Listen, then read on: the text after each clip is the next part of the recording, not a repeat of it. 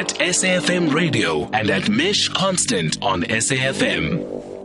We're going to go on to a simple fail-proof recipe for bread. No, that's not what we're going to do, because the recipes that we're about to talk about now are interesting, diverse. They aren't simple old fail-proof.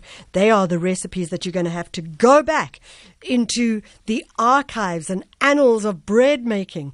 On the line with us is Adam Robinson, who's a master baker and the author of a book called A Book About Bread.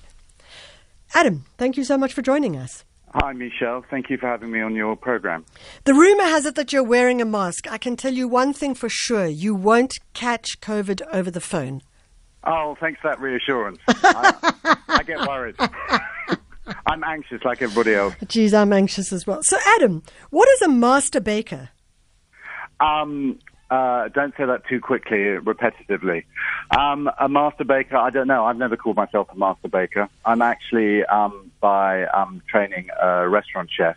Yeah. But in my restaurant, we've always baked our own bread. And so when we came to Durban, I had a fancy of opening my own bakery. So we did.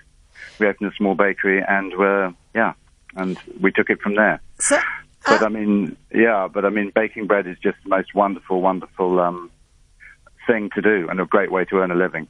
Yeah. So, I must say, Adam, the thing I've always loved about the idea of baking bread is the creation of the dough, the pulling and the kneading, and it seems to be almost as though one is going into a kind of trance with that, and perhaps it's meditative, one could say. It's incredibly meditative. It's repetitive if you do it every day, but it's also different every day because the nuances are infinite. And but to the wonderful tactile experience of working with a good dough is a pleasure beyond. And I love working with my hands, and the doughs are one of the most sensual things I've worked with. Oh, so they say that the book, and I haven't seen the book yet, I look forward to having a good look at it, is all about making bread, obviously, but It's not about making good old fail-proof bread. This is bread with a difference. Tell us about that. Well, okay, so, for me, cooking is difficult. I've been doing it professionally for 40 years, and I find it incredibly difficult. A poached egg is a really, really complicated thing, a good poached egg. And it's really difficult. And an ordinary poached egg is easy. An excellent poached egg is really difficult. An ordinary loaf of bread is very accessible. Mills are very consistent, etc., etc. But a good, excellent loaf of bread is a terribly difficult thing to achieve. And particularly if you're working with sourdoughs and longer fermentations and more varied variables, or more variables. Yeah, it's difficult. I promise you, it's difficult. I absolutely believe you. So let's look at some of the difficulties. What makes great bread? And also, there's some interesting recipes that you are serving up, which are quite different to the normal old loaf of bread that most people have done in lockdown, the good old sourdough. But you've done some more interesting stuff as well. Some of I think most of our recipes are actually incredibly old. So I don't think there's any recipe in that book that is post 1850. Wow. So what we're doing is we're going back to the way bread was made before steel roller mills, before combine harvesters, before commercial yeast, before bread tins were invented. We're doing something that's we're doing ordinary bread. Yeah. White sliced is extraordinary bread and awful. Yes. That kind of bread. It's funny. Someone made me a sandwich with white bread about a week ago. It was the weirdest thing I've ever eaten in my life, because I never ever eat that kind of bread. But it felt like I wasn't eating anything. Cotton wool, yeah. Yeah.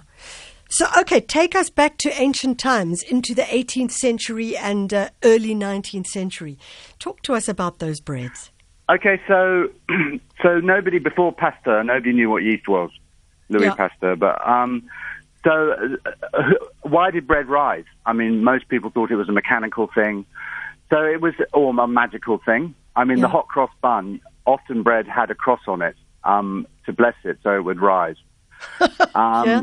In English households, farm households, they often had something called the souring trough, Yeah. which is where they fermented their bread and kneaded it. And it was never cleaned out because little bits of dough contain a rich microflora of yeast and bacteria.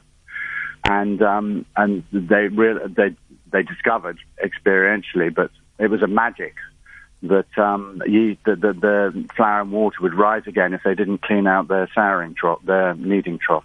Uh-huh. But it's fermentation, really.